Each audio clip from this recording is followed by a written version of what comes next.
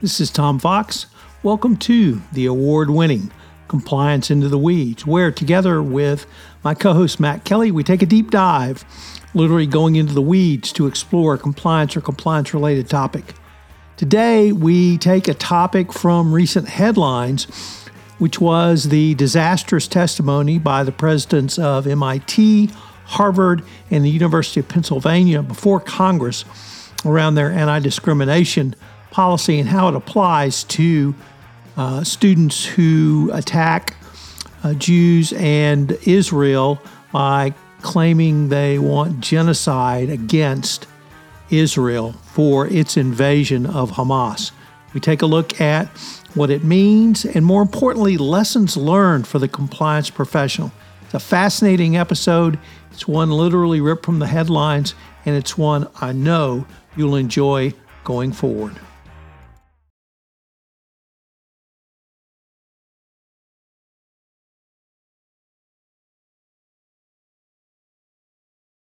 Hello, everyone. This is Tom Fox back again with Matt Kelly for another episode of the award-winning Compliance Into the Weeds. Welcome back, Matt. Hello, Tom. Happy to be here. Matt, we usually have relatively new or recent news, but we're going to rip one from the headlines today, and that is the testimony last week from certain private colleges in front of Congress around their discrimination and anti-discrimination policies, the fallout for those universities, and the resignation of University of Pennsylvania President Liz McGill. And you want to set the stage for, and then we're going to tie it directly, I think, to the role of the Chief Compliance Officer and how they need to counsel their organizations in matters of, delicacy, if I can use that word. Well, I'm glad that you did put that in at the end, because I do think, Tom, this is certainly a very gripping piece of news, no matter what. But it does offer some very poignant and pointed lessons for compliance officers, CEOs, and boards about cutting through the legal niceties to get down to the moral heart of the matter that might be at stake here. But what happened was the three presidents of Harvard University, of major colleges, Harvard University, which is 1 mile from my house in one direction, MIT, which is 1 mile from my house in the other direction, and the University of Pennsylvania, which is several hundred miles south of where I live. But there were three presidents appeared before the House Education Committee to talk about basically the anti-Semitism that is currently going on at these campuses and probably others that I can't think of off the top of my head, but all of the tension that has emerged since Hamas attacked Israel on October 7th. And we have people who are demanding that we take a very pro-Israel stance because they were attacked and they do have the right to defend themselves. Others who are saying that what Israel is doing to Gaza now in response is a terrible misdeed, and they're protesting that on these campuses and elsewhere. And so what is protected speech? What is anti-Semitism? What is discrimination? What really matters, which I think is a question that we have to keep in mind all of the time. But these university presidents, they appeared in front of the Education Committee, and they did not do well. And then most famously, Representative Elise Stefanik, who is a Republican from upstate New York, really tore into them and frankly tripped them all up with what I thought was a fairly easy line of questioning, if aggressive. But she was basically asking them if calls for genocide of Jews would violate the harassment policies at these campuses. And all three presidents gave very dry, desiccated, lawyerly responses that were terrible. And so far, the University of Pennsylvania president, as you said, she resigned over the weekend. Claudine Gay, the president of Harvard University, she just received an endorsement from Harvard's executive committee. That is basically the central board that governs Harvard. They have a very large board of board overseers. The executive committee of that board just endorsed her leadership this afternoon. So at least for now, she seems to be staying. And then we also have MIT's president, Sally Kornbluth. And I am not sure what her status is. She's there at MIT today. I don't know if she may be forced out or not. Man, I really think there are some very significant lessons for every chief compliance officer. And I want to start with the answers that these presidents gave to what I think you accurately described was a fairly straightforward question. And clearly, each of these university presidents had been prepared by a law firm, been prepared to basically say nothing. And it came across absolutely terribly. I've watched each one of those clips multiple times, and almost as if the same law firm wrote the script for each one. But the question was fairly straightforward, and you articulated it quite well. So that really leads to kind of the first point I want to explore is why a chief compliance officer needs to be, if not in control, certainly at the head or near the head of the table when messaging comes out over some event that's going to impact multiple stakeholders, because the legal response, the optics of it were just terrible, in my opinion. I agree. And I only watched in detail the grilling of Harvard's President Gay, and that alone was painful to watch. But Tom, you and I have talked before about the importance of keeping the ethics and compliance function separate from legal. Well, this is what happens when you leave the lawyers in charge. That sometimes they will get so wrapped up in the legal nuance of how to answer a question and how to avoid saying something that might incur some sort of liability somehow that they lose sight of the bigger picture, which is the ethics part here. The ethical value of people should feel safe on college campuses. These are all private universities. I appreciate that they like to talk about academic freedom, but they're not the government. You don't actually have a right to free speech on a college campus. So they could have just cut through to the heart of the matter. And if there is somebody calling for violence or genocide against a certain person on the university campus, I think it's kind of a no-brainer to say, yeah, that person should be booted off. And if they're students, they should be looking at suspension or expulsion. If they are just regular Joes wandering through, they should have the cops called and get a restraining order and keep them off. You can answer that question. And Congressman Stefanik was actually quite clear in trying to get yes or no questions. And all three presidents, they never actually would volunteer to say yes. They would not volunteer to say no. It was always these lawyerly, squirrely sort of nuanced answers that didn't answer a yes or no question. And, what did they think was going to happen? I often come back to saying that, but that really does seem like an apt response here. Each of the responses was along the lines of the following. Well, you have to take each utterance in each speech on its own. You have to determine if it was directed at anyone. The person who it was directed at has to make a complaint. There has to be an investigation, and there has to be a determination of intent. And none of that is needed, period. No. End of statement. And I guess that really leads to maybe exploring, there are obviously multiple stakeholders here. And every university has multiple stakeholders. Private universities, perhaps, but only perhaps, have one less stakeholder, and that's state university reports to the governor of the state they live in, or the state the university is located, or board of trustees appointed by the governor, so that there's a governmental oversight. But there's students, there's professors, there's alumni, there's the faculty, there's the administration, but there's a greater public out there. And neither you nor I believe, went to Ivy League schools, but it does not diminish my respect for them as academic institutions, and in many ways, thought leaders in academia across the United States. So perhaps there's even that stakeholder group. How do you begin to think through navigating something that complex, or is that just something every business, every chief compliance officer needs to be ready to do?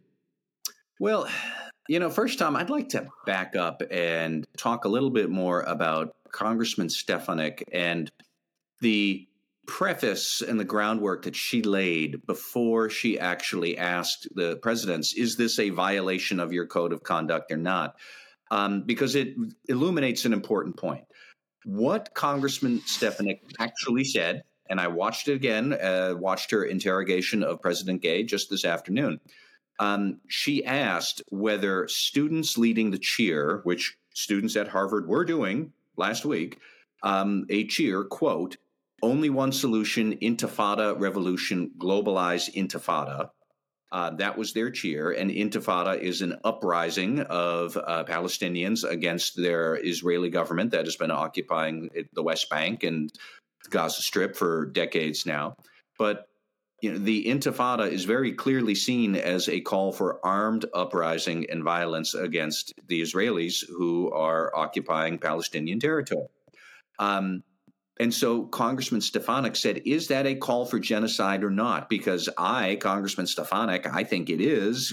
President Gay, don't you think that too? And President Gay eventually said, yes, she did. But my point in calling all of this out is that I do suspect at least some of the students who were, frankly, just morons for engaging in this behavior at all, I don't know that they did know that that's what the intifada actually means. And it calls out the distinction that are you responsible as a speaker for what you say, or are you responsible for what people hear? Because those are often not the same things. I suspect that there are some pro-Palestinian voices in America who have no idea that intifada, when heard by somebody who's Jewish, is genocide. That's what they think. And they might say, well, that's not what I meant at all. I only said from the river to the sea, Palestine will be free. I didn't say the word genocide, but that is what the Jewish community would hear. And I think that's an important point to remember, that when we talk about large corporate organizations, corporations, universities, countries, you have all these various constituencies. There is going to be this discrepancy between what you say and what somebody else hears from your word, what they interpret. And this is going to come up time and again. And it is up to the leaders of that corporate organization to try and figure that out and to try to balance all of their interests as much as possible. I don't really think that pro-Palestinian people should have no freedom of speech whatsoever on a college campus or the United States. I'm not entirely comfortable with all the implications of that. I do think they shouldn't be allowed to call for the genocide of anybody, Jews or anybody else. But what is the call? Is it them specifically saying it has to be genocide? Does that word have to be uttered? Is it just that ridiculous little song about Palestine from the river to the free, from the river to the sea, Palestine will be free? Is that a call for genocide or not? Who gets to decide what those words mean? And that's the challenge for corporate leaders. How do we define what the meaning is behind various words various groups in our enterprise might use? And compliance officers, ethics and compliance officers specifically, because I think the ethics part plays a big-ish role here. Like, they have to be able to help the senior leaders cut through all of the chaff and say, keep your eye on the moral ball and keep your moral clarity intact. This is what ultimately we have to prevent, is certain groups feeling terrified that they're about to be exterminated by another group. So let's figure out how to make that work. It is an important conversation to have. I don't presume to know how to have it about the Israeli-Palestinian issue or many other issues, but that's the thing that senior leaders have to think about is, what are we saying and what are other groups hearing? And if those messages are in conflict, how do we get that resolved in a way that makes moral sense and squares with our ethical values? And that's the thing that all three presidents, they were terrible at trying to explain that the other day. It's, I think, one level to think about that and talk about that internally to a corporation when you think you might have to comment publicly. These three presidents were called to testify before Congress, and they knew they were going to have to answer this question. A CEO may be called to testify in front of Congress, and he better or she better be prepared to answer these questions, because at that point, if you don't answer it, it's even worse. Yes, which is what we saw. I think that people follow leadership, they follow clarity, and neither of those things were present in the answers last week. What about the pushback now? Obviously, former President McGill from Penn has resigned, largely, we don't largely know, but she did resign. And there were certain alumni who pushed for that. Bill Ackerman has been very vocal in his displeasure with Harvard's response to this and has been very public about that. I'm sure there's equal responses on both sides from MIT. Is that something that a university president or business leader needs to take into account? I mean, yes, they do. I'm not entirely comfortable with that reality because I don't love the idea that rich people get to throw their weight around and their weight is their money. But we'd be foolish to acknowledge that reality. Yeah, sure. If all of your rich donors say we're going to close up our checkbooks and you don't get any more of our money, that's an important thing for a university president. You know, half of their job is trying to court donors and keeping the alumni association on their side. There's a lot of different constituencies that you are trying to court.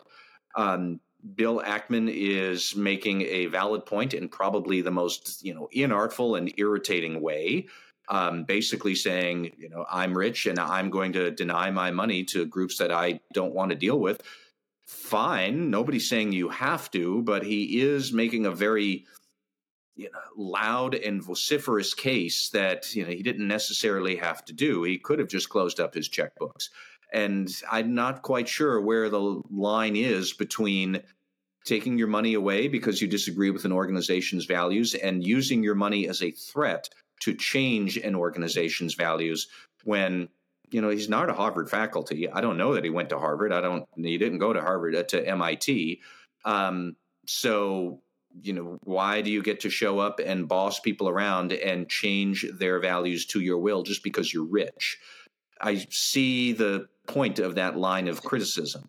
And like I said, there's a difference between taking your money and walking away from a group that doesn't share your values and using your money as a threat to change an organization's values. Harvard has some thinking to do about what it's doing, and MIT as well, but I don't know that a bunch of hedge fund guys dictating their views is really going to be the most productive way to get that resolved. I guess maybe I'd at least like to end on the point I tried to make, which was the university presidents knew they were going to be questioned on this. A business leader may not believe or understand they're going to have to answer a question on this. But in this day and age with multiple stakeholders and the heightened political debate, at least in this country, I think this is a discussion business leaders need to have with their chief compliance officers, with their legal officers, with their communications officers, because this is another type of risk. And I advocate managing your risk through assessing it and then being ready to address it. And it just seems to me that this type of conversation, as unpleasant as it may be, or unusual for the corporate world, I think they need to start having more of these discussions, because it may be one thing for a CEO to be asked that as he's walking from a meeting to a meeting, but it's quite another to have to do it formally in front of Congress. Well, I do agree that if you were going to be questioned in front of Congress, yes, you should prepare and think through, what am I really going to say here? On the other hand, Tom, I'm not entirely sure that we need to overthink it to that degree. I keep coming back to, like what I've mentioned once or twice before, what is the moral clarity that needs to pierce through this conversation? And ultimately, an easy way to do that for these college presidents would be to think, if my Jewish child was in a dorm room while they were chanting that outside, would I want them to hear that? Would I fear for them? What would be the right answer there? And I think most people, if they put themselves in those shoes, would say, yeah, the right answer is that you don't get to call for somebody else's genocide. That's harassment. That's a violation of common decency and the code of conduct. And let's bounce the person who's calling for the genocide off campus. That seemed like a fairly straightforward answer to me. But Tom, what I'm really getting at here is that is about having empathy for somebody who is not you, and trying to put yourself in their shoes to be able to see how should I respond? And if you're a leader, how should my organization respond? And we have talked before about the importance of empathy for good ethical leadership. That's a conversation that a ethics and compliance officer could have with the chief executive if the opportunity comes up. It's like sometimes this stuff doesn't have to be lawyered to death. Sometimes it really is as simple as sitting down and thinking, how would I be empathetic for the victim here? I'm not quite sure who the victim would always be in every situation, but when we're talking about somebody calling for genocide outside your dorm room, the one inside the dorm room is the victim. And I get it that there are going to be pro-Palestinian voices who say that, the Gazans who are being killed by the Jewish or by the Israeli Defense Forces, they're the victims. I get that too. But I'm taking this one case at a time. And right now we're talking about university presidents who couldn't figure out the right way to express empathy and moral clarity for what was, to me, a fairly straightforward question. Even if it was asked in a very aggressive tone, even if it was asked by Congressman Stefanik, who I do not think is an honest broker here in raising these issues. She's looking to score political points, and that's that. But occasionally, you can be a dishonest broker raising political points and still get a valid question kicked up here that we have to think about. Matt, that seems like a great way for us to end this podcast. I look forward to our next recording. Thank you, Tom. This is Tom Fox again. Thanks so much for listening to this episode of the award-winning Compliance Into the Weeds. We've linked to Matt's blog posts on this topic in the show notes. I hope you will check out the blog post for more information. I also hope you will listen to some of the new podcasts on the Compliance Podcast Network. We premiered a podcast with Richard Blundell on sustainability, the business opportunity of the 21st century, Fox on podcasting, where I take a meta look at podcasting, and compliance and AI. We are also developing some additional new shows, which will premiere in July. It's quite an exciting time on the Compliance Podcast Network. If you'd like to be a part of the Compliance Podcast Network, please give me a shout. I'm available at tfox@tfoxlaw.com. Thanks so much for listening. We look forward to visiting with you again.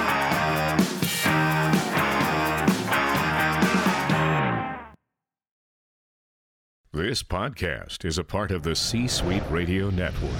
For more top business podcasts, visit c-suiteradio.com.